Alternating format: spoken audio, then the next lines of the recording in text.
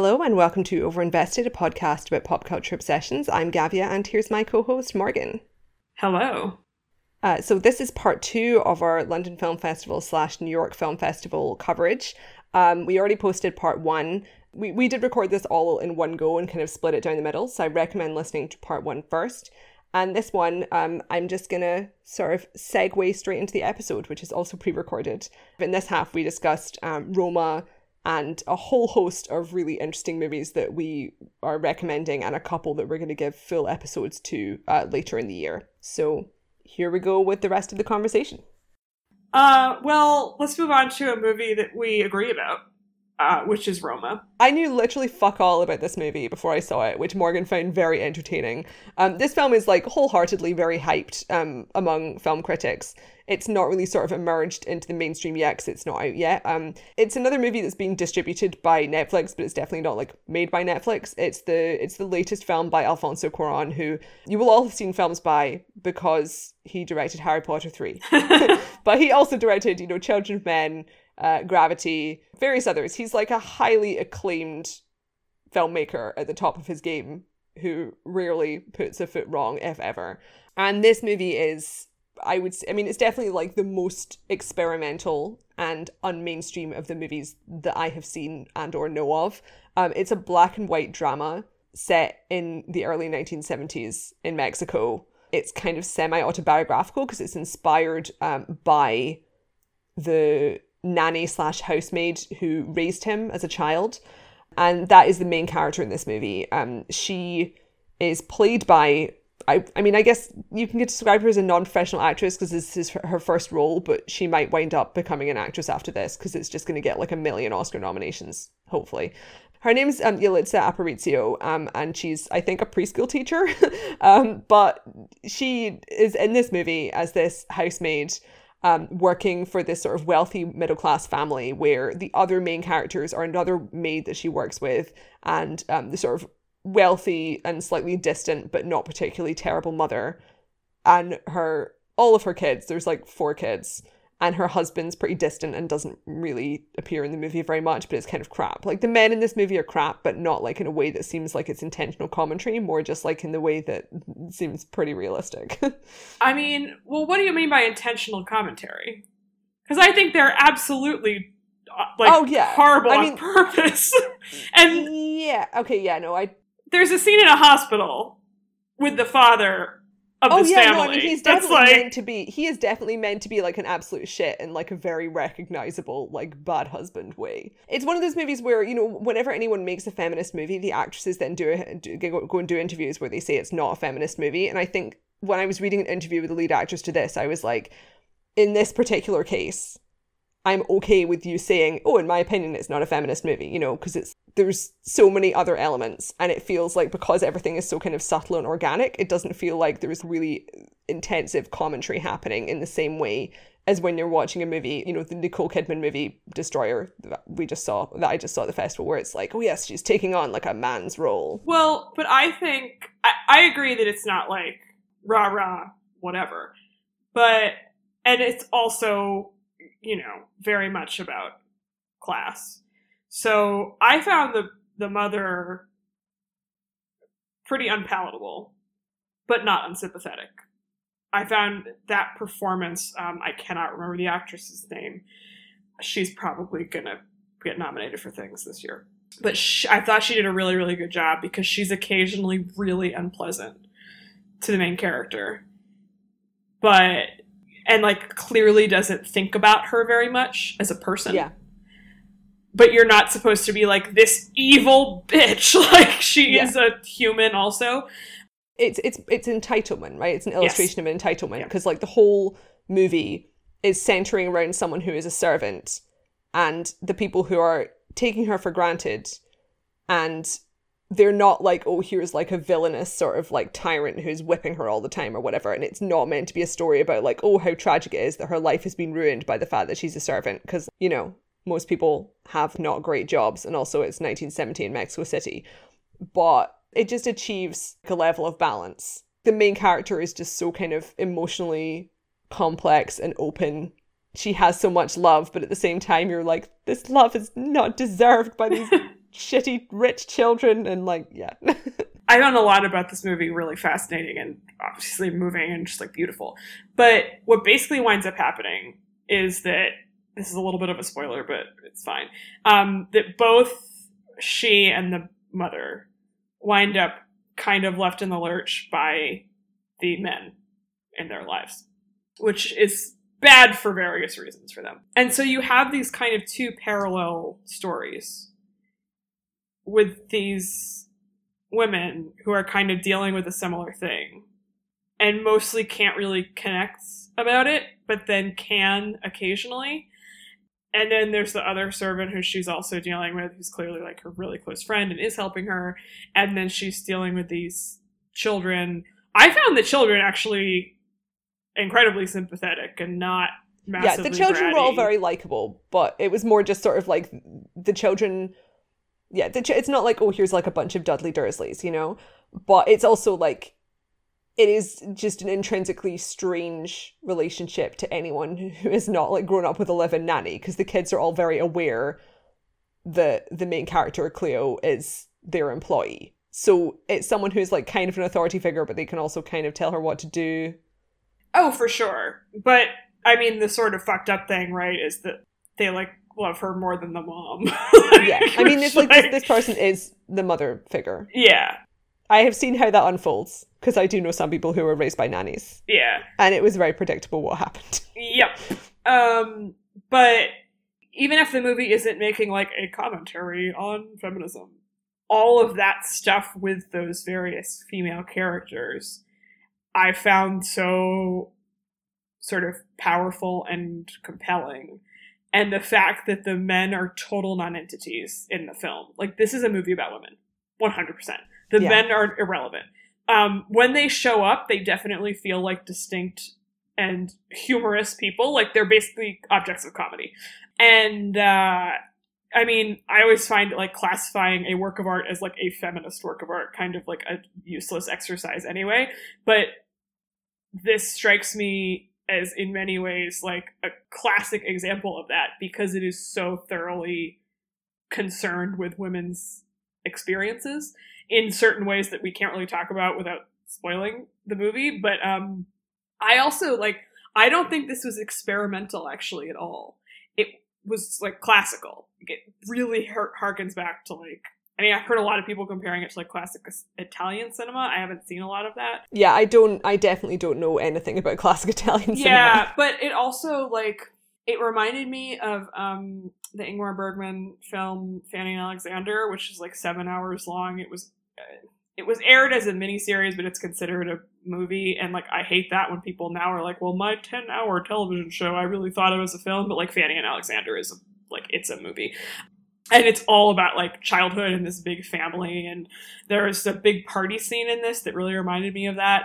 But it also just reminded me of like big novels with lots of characters. And like this, it's incredibly immersive. Yeah. So like, there's like kind of the two things that I was thinking about. Like, first of all, this movie's definitely like the most moving thing I saw at the festival. Like, it's the one that had the most intense emotional response from me, and like the most intense lasting response, because after I watched the film, I was initially like, that's a really great movie, and I did cry a lot, and not for like the superficial sentimental reasons you cry in a Pixar movie, you know? But like about 48 hours later, elements of it just kept like trickling through my brain, and I was like, oh god, it was just so brilliant, like the way he framed this shot and all this kind of stuff. The way the whole setting is illustrated is, like I said, really immersive. And if you've seen Children of Men, you can kind of imagine from like the final sequence how that might work, because like Children of Men is famous for this long sequence where everything's filmed in one shot, and it's very carefully orchestrated with like loads of extras and loads of stuff going on in the background. And this film is essentially like that, but not in sort of a high energy way. So there's several scenes where you're just in Mexico City, and it's as if you are in Mexico City in 1971. Like, it just feels completely real. And the party scene, like Morgan says, also feels like, I was just like, oh wow, it's just like my personal memories of being in a wealthy Mexican family. Like, it was just like you're feeling nostalgia for something that you've never experienced. and every single character is played by an actor you will not know. So that kind of adds to that feeling. And also it's completely naturalistic without feeling like one of those movies that's like really drearily realistic, because it's not a realistic movie. There are like, the whole thing is positioned so there's like, you know, there's loads of moments of like visual symbolism, and like the introductory credits are this really, really long shot of just water being swept over tiles, where you see this sort of shadow of a plane traveling overhead, and like this framing device of the courtyard walls around it and stuff. So it's like that shot sort of sets you up into the right mental space to be watching the rest of the film and to be really sort of analytical about visual and auditory stuff on like a symbolic level, while also being like, okay, it's time for your brain to like chill out and really absorb like a lot of really great emotions. Well, what's so amazing about it is that my understanding is, I still haven't read that much about it, because I think they're going to go into like full hardcore press mode when it actually comes out here, is but my understanding is that it's like very, very highly autobiographical, and like not Yes. like, we know it's autobiographical obviously, but like I think a lot of the stuff that happens in this movie like happened to him, but it's from the point of view of this other person. And yet the movie itself is not nostalgic, in the sense that like the way it is crafted is very, very, the cinematography is very crisp. The camera does move, but it tends to be pretty still for a lot of the movie. Did you notice they don't use close-ups? Yep. And it's very immersive, but you're right that it is kind of asking you to really pay attention to the framing, to the way it's constructed. And so it is this kind of strange like doublethink of like being incredibly emotionally powerful while also being really, really formally rigorous, that is unbelievably hard to achieve. Like, I don't know how you do this. I mean, it's being an astoundingly talented person who's already made like 6 really good movies. Yeah. And Guillermo del Toro introduced the movie for us at NIF, which was a surprise and was very exciting. There were 2 young ladies next to me who were beside themselves. It was very funny. And it was, in a way, like, kind of cooler to have him do it than Cuarón. Like, I don't know what Cuarón would have said, but it was really neat to have Del Toro talk about it, because he was sort of giving his context for it and his sort of reading of the movie, which was all this stuff about, like, the, like, profundity of memory. But the thing he said was that a ton of the sets for this film, like the streets that they're like big, huge boulevards in Mexico City, were built on sound stages because they were destroyed in the earthquake that happened however many years ago, like a decade ago or something. And like it had to be perfect. So they just fucking built like this neighborhood. It looks real. It looks like a fucking documentary. You would never know. And there are also a number of scenes with a huge, huge number of extras, which costs a lot of money.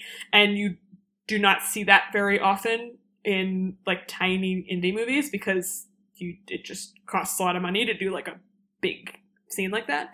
And I don't know what the budget was for this film, but a lot. It costs a lot of money. You can tell it costs a lot of money. According to Wikipedia, $15 million. No shit.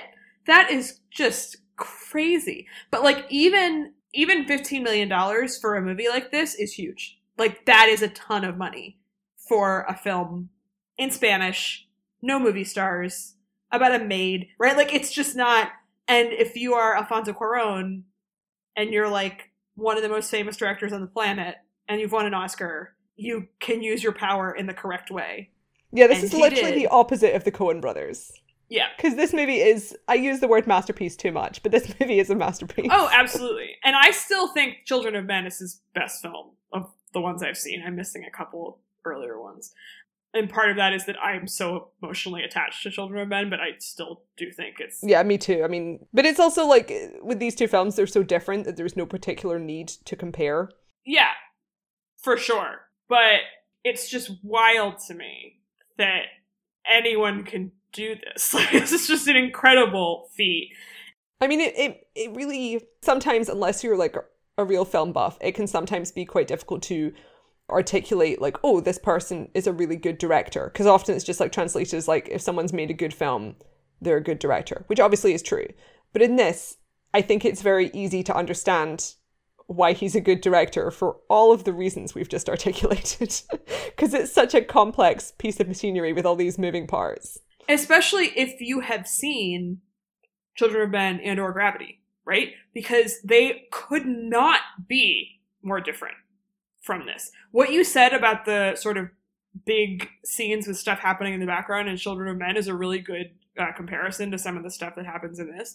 But stylistically, the way the camera moves is very, very different in this film. And also, both of those movies, in terms of the way the characters interact, and also the thing with close-ups, it's like a normal movie, like the way a blockbuster is shot.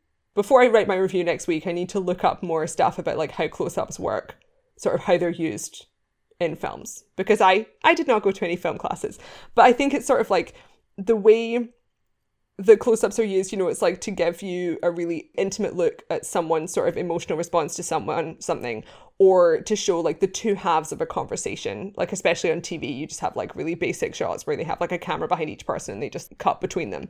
But in this, it's like you're in the room, but it's not like the thing where it's like, oh, you're a spectator that's sort of surveilling the scene. It's more like just to be more present, but not to have the feeling of falseness that you get when you know there's a camera shoved in someone's face. Yeah.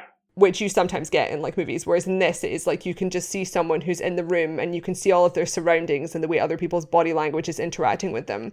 And it just makes for like a really interesting and memorable kind of experience visually. Yeah. No, it's true. And there's one shot in the movie that I can remember that is really close on someone's face that still has a bunch of stuff going on in the background. There's a fire in the shot. There's someone singing, if you remember what I'm talking about. And it's really striking because it's really unusual for the visual, like, style of the movie. But certainly compared to, like, Gravity, which is this, like, CGI thing where the camera's, like, spinning around the whole time, whatever. Like, this is just so different from that. And, like, Gravity also is about a woman, and, like, Sandra Bullock's really great in that movie, but it's not like it's like problematic in any way, right? Like it's really good. She's good in it. The role's good, whatever. But this, and he's had other good female characters in his films before, for sure. But I would never have expected him to do this. Like, I didn't think he was sexist at all, but there's a difference between being a male director who isn't sexist and then like producing this. It's like Paul Thomas Anderson doing Phantom Thread last year, where you're like, whoa, that's remarkable. Like, but when you know the kind of the thing about it being inspired by the women who raised him, yeah, it feels very illustrative, because part of the reason why so many male storytellers don't write stories about women is like for the very obvious reason that the only women they are intimate with as adults are sexual partners. Yeah. Right. So, and like the whole debate that we have all had for like the past million years, and Virginia Woolf has expounded on at length, is that a lot of men find it very difficult because of society to imagine women's interior lives, which is the whole problem with all of the media that we discuss. And I'm sure you're all aware of it. But with this, it's just like he has thought and analysed in great detail and presumably discussed a lot with this woman in reality, what her life was like, and combined that with his own memories, and has a tremendous sense of imagination and historical vision, and is able to think about how these women would be interacting as human beings in this scenario, which is literally impossible for a lot of people. Yeah, I mean, even disregarding the, like, gender aspect, which you can't with this movie, but just, like... Yeah, but even disregarding that, it's very hard to like writing is hard, right? It's like just being a writer and a creator and managing to get inside someone's head to that literary level. And not even just the writing, but just like as a person, the act of empathy that he is performing in this movie for this woman who he like, it's dedicated to her. She's been at premieres, like and like, I mean, you don't need that to tell how much he loves her. You can just watch the movie, but like, it's an astonishing tribute to a person, right? Like, it's really, and that's the thing that makes it so beautiful, I think, on top of everything else, is that like, it's just an act of love for someone. And that's not how movies usually work. Yeah. Like, I saw a thing today, it was like a quote from Aaron Sorkin, where he's based a couple of characters on his ex-girlfriends, but he based a character on one of his ex-girlfriends, and he'd like just written a quip at her, which was like, God made you with the body of a hot woman, but like the brain of an ugly person. And it's like, oh, you've invented a really great sexist quip to like put down your girlfriend and then written a character about her. And it's like shitty female characters he's written that are like based on his ex-girlfriends, and it's like, that's literally the opposite of this. And it's just such an obvious way to like illustrate the differences in the way this pans out, with people who are actually thinking about what other people are thinking, and people who are just like, here's another person in my life that I'm definitely going to use for inspiration without actually understanding what's going on. Right. Yeah, there's the two ends of the male spectrum. Yes. There. Alfonso Cuarón and Aaron Sorkin. Can't get more different. So why don't we finish up with just a couple short notes on a few other things we saw.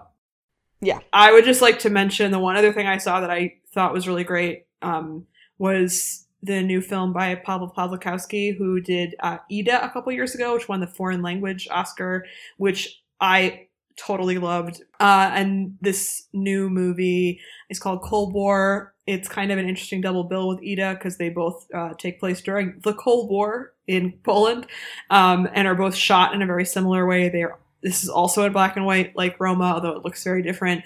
And it's a sort of love story between these two musicians who kind of can't ever quite make it work. And they wind up sort of going back and forth on each side of the wall on the border. And it is 90 minutes long. So I immediately was like, fantastic, love it already. But it covers like 20 years, and it's just these little bits and pieces of their lives quite quickly. And there's lots of great music in it and sort of understated commentary on the Soviet regime in a way that I thought was really effective. And I just thought it was beautiful. The actors are also both really, really great in it. So that is going to get quite a bit of attention, I think, because it's a really great, beautiful foreign film by a guy who already won an Oscar. So I would recommend that if you guys have a chance to see it.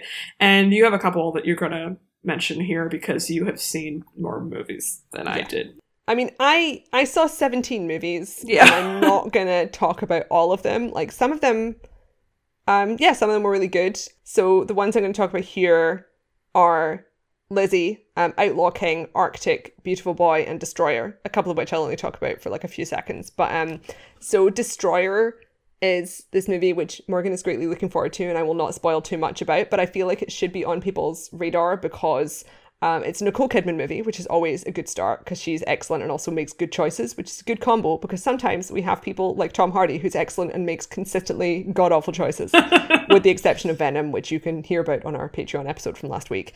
But yeah, Destroyer is like, if you imagine a Clint Eastwood cop movie where he's just a grim man with a drinking problem and a dark past and a bad relationship with his daughter.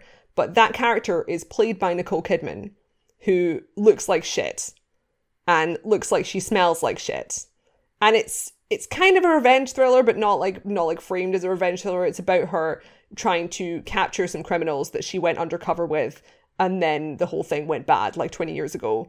And the kind of 20 years ago sequence has Sebastian Stan playing her boyfriend, which is just a really delicious, nice little cheery morsel. Oh, good. Oh, it's good. He is playing the girlfriend role in this, and he's got nice soft eyes, and he's a sensitive boy, and he's just wonderful. Love it. But oh my God. Obviously, Nicole Kidman gives a tremendous performance in this. Her wig, not great. It's not great. I don't have as much of a wig issue as some of Morgan and I's mutual friends. We have a little group DM where we just complain about bad wigs in movies. Yeah, Destroyer, keep an eye out for it. Yeah, basically, I would just highly recommend this movie unless you just really don't like cop movies for political reasons, which I get, but I will say this film is not portraying the police in a positive light, so yeah. But yeah, Beautiful Boy is a film that lots of people are going to be talking about because it stars our boy Timothée Chalamet. It's a drug movie. It's very conventional. It's based on a memoir. It's about him being a crystal meth addict, but it's from his father's perspective, and his father is played by Steve Carell.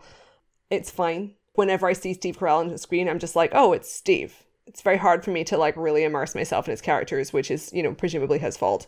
I think Timmy's performance is great, but I would not say this is like an essential viewing unless you have a crush on Timmy, in which case you're going to be watching it anyway. So like whatever. But do not mistake this film for like a hot movie of the year just because it's about a serious topic and has the boy from Call Me By Your Name in it, because it's an airplane movie.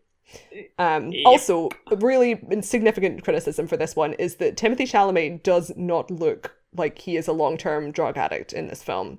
He looks beautiful all the way through. They have not given him any meth addict makeup, and I do genuinely think that was a problem. Well, he lost a ton of weight for it, but then He's very thin, but I honestly couldn't tell the difference between him anyway. He's already thin. Right, so then you have to actually, like, go the last mile to... He has dewy skin and shiny hair. I saw the, either the previous or I guess maybe 2 films before... The director of this, it was called The Broken Circle Breakdown, I think. I think I saw it at the Tribeca Film Festival. I think I was doing press there. This was like 5 years ago, so maybe he's made a movie in between, but that may have won the Oscar, and everyone liked it, and I thought it was heinous. I hated it so fucking much. It was so just like emotionally manipulative and gross. There's a child with cancer in the movie. That's what the movie's about. You can really imagine where it goes from there. And so when this movie was announced with the director, I was like, I don't trust this. And the reviews have not been great. So I feel like... I did, when I looked at the reviews afterwards, and I did think slightly more of it than the reviews did. I didn't think this film was overly schmaltzy. I didn't think it was as good as it probably thought it was. Like, I think this movie was genuinely attempting to be an Oscar contender, and it is not. Or it shouldn't be. He has a good shot of getting a I mean, Timmy, absolutely fine. I would accept that. But yeah, I mean, I think really the main reason, like, I would be like, okay, this film is like totally getting a pass from me, is that it's like a contemporary American movie about addiction, which is like clearly something that needs to get made in the same way that we need media about school shootings and police brutality, because like those are like the big kind of social issues that are happening in America. But like persistently, the one thing I kept thinking about all the way through the movie, which has nothing to do with like the artistic quality of the film, because it is based on a true story, but I kept just being like, these people are just so fucking rich. Because it's like, oh, they're like, oh no, will we be able to afford like $40,000 a month of rehab? And I'm like, no one could afford that. So it's like simultaneously a very relatable story and also completely unrelatable because they're like rich as hell. Yeah. But it does sort of, it's like, well, yeah, you know, like rich white people can be drug addicts too. So like, whatever. But I think something that the other thing that I think it articulates, which is helpful if you're someone who doesn't really know much about addiction or doesn't know anyone who's an addict, is that essentially the thesis of the film is that people don't just like magically turn into drug addicts. You know, people are miserable and then you take drugs because you have other problems as well as the whole like addictive personality thing. So it's like, you know, I think that is like a helpful issues movie type thing. In general, it's whatever. Yeah, I have a couple of other movies to talk about too on my little list of offcuts. This next one, very simple to summarize because it's the perfect movie genre, which is Mads Mikkelsen, first half, second half at the North Pole. The best two possible factors to have in any film. I would have been satisfied by this movie if it was, I would say, if it was like a 2-star movie, I probably still would have been satisfied, but it was actually perfect. This movie is a thriller where Mads Mikkelsen is stranded in the Arctic Circle and has to survive, and about a quarter of the way through finds another survivor who is in a much worse state and essentially has to care for her, not in a way that is in any way romantic. It's completely platonic, and it is just a survival thriller. It is extremely well written, There's basically no dialogue because he's alone with like an unconscious person at the North Pole. It's very gripping. Obviously, we already know that Mads Mikkelsen is an incredible actor, so his performance is great. It's really beautiful. It's really exciting. Everything is completely successful. Well done to everyone involved. So as long as you're not faint-hearted, I would highly recommend that.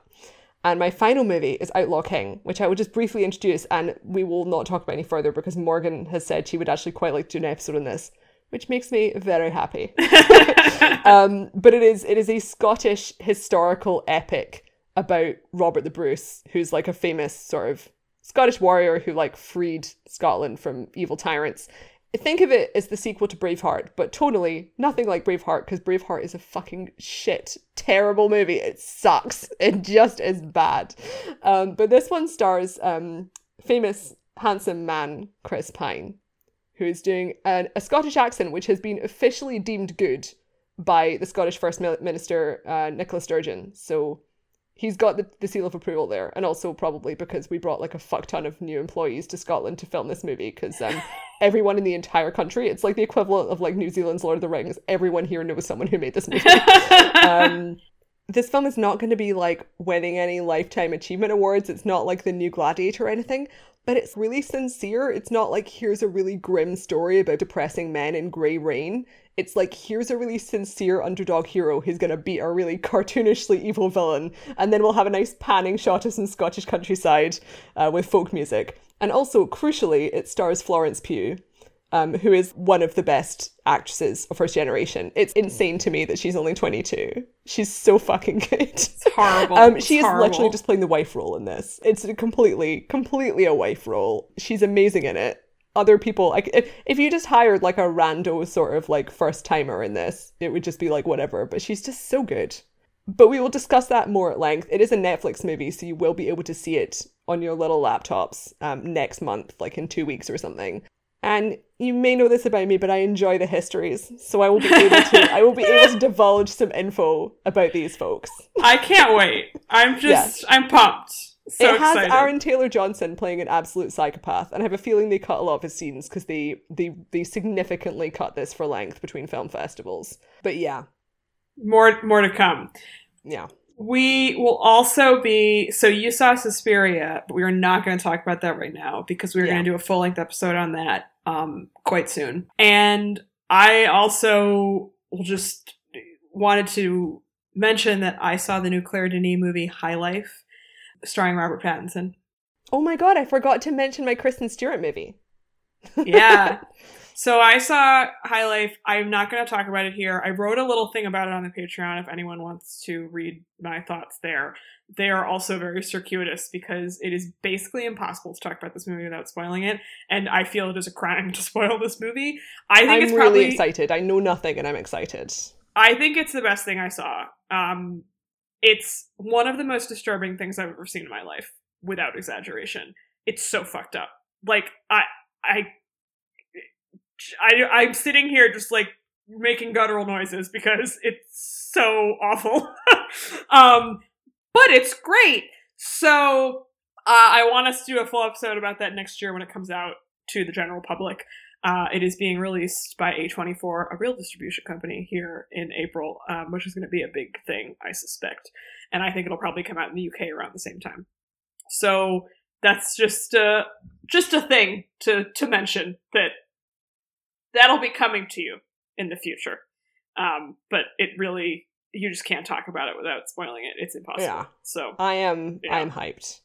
And before we sign off, I am just going to mention the Kristen Stewart movie because I just feel like our listeners need to be aware of it for those who are not keeping up to date on every indie film, which I completely understand because that's why you have us. But Kristen Stewart, bless her heart, every year makes at least one sort of low to mid-budget lesbian thriller. And by golly, she's done it again.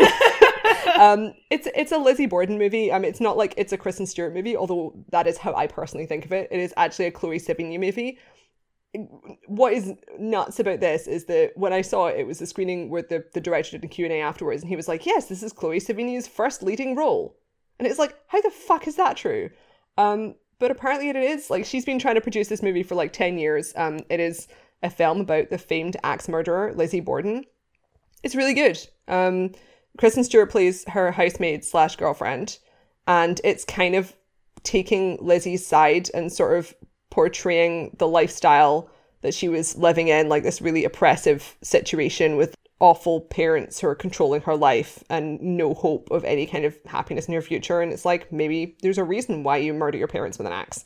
But it's just really interestingly characterized and sort of tense, without being like a full-on horror film.